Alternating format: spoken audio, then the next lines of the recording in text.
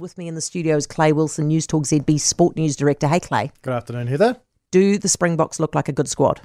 They're big, as they always are, right? Huge men, and a lot of them fresh because, as a lot of people will know, they sent about 14 players early. That's how confident they were to beat the Wallabies, and rightly so, they put about 40 points on the Wallabies. So that was the B squad, we're going to get the A squad. Correct. The so big I A squad. I think 9 of those players that came early have been named in the starting 15. Did they send 9 early? So they sent 14 players total.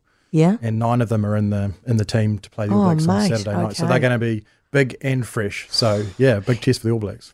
Do you feel confident for the All Blacks, or do you reckon it's a bit of a line call at this stage as to who's going to win that one? Yeah, I think it's a pretty 50-50. You'd have to say after those first 2 games. But also what's at play here is these are 2 teams that are likely to potentially meet in the quarterfinals of Rugby World Cup. Do you want to play too many of your cards just yet? You don't want to put everything on the table. So perhaps there's not as much riding on this one as some All Black fans. Obviously, it's a test match against one of our old rivals. You want to win, but you want to get inside the other side's head, right? You want to have that sort of that confidence boost, but perhaps you don't want to play too many cards and show too much of your hand early. What do you make of Grant Robertson, the big guy being wheeled out to tell us to diversity, shame us into buying our tickets? We all love being told what to do. Yeah, got to be told. Have you bought your tickets yet for the FIFA Women's World Cup? Wow, accreditation. That's the beauty of being in the media, isn't it? What a title.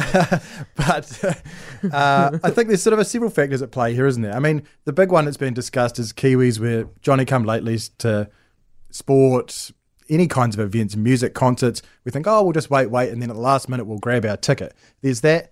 The other factor, the football ferns obviously are not really a contender to win this tournament. Comparison to, say, the White Ferns when we had the Cricket World Cup, the Black Ferns when we had the Rugby World Cup. Yeah. We're a team that's going to potentially lift the trophy. And then, what was the attendance like when we had I know the last game of the Women's Rugby World Cup, we went nutso, right, because it was such a wonderful game. But leading up to that, even though they were in contention for the final, what was the attendance like? Yeah, not as high. Higher than in the past, but not as high. The World Cup definitely ramped up interest, and I think the tournament did a good job. And these tournament organisers are clearly trying to do their best to get Kiwis interested. But there's those factors. And then FIFA, you have to say, is not making things easy on some people.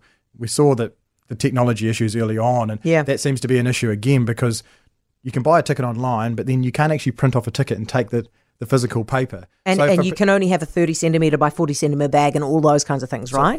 So you have to have an app, and if you want to take your flags and stuff along, you've got to register them on online 2 days portal. beforehand. Question for you. If we do not get behind this as a country and buy the tickets, does that mean that next time we want to host something like this, our chances of winning that are diminished? I think it would probably be a long time before we would host it again anyway, but probably, yeah. I mean, it all factors into FIFA as an organisation want this thing to look good on the global stage, don't they? So if people don't show up as they expected them to, then maybe next time they might say... Do you think other organisations are going to look at what happens this time? Like, it might not be FIFA next time that we're asking for permission to host it, right? It might be somebody else altogether. Will they look at the experience that FIFA had? Well, you'd have to think so, yeah. And football was, the global game. It's the biggest sport on earth, really. So that they're not going to not know if it's a big story. We've got a week, eh? Yeah. Kicks off next exactly. Week. Isn't it, Clay? Thank you very much. Really appreciate it. Clay Wilson, News Talk ZB Sports News Director. For more from Heather Duplessis Allen Drive, listen live to News Talk ZB from 4 p.m. weekdays or follow the podcast on iHeartRadio.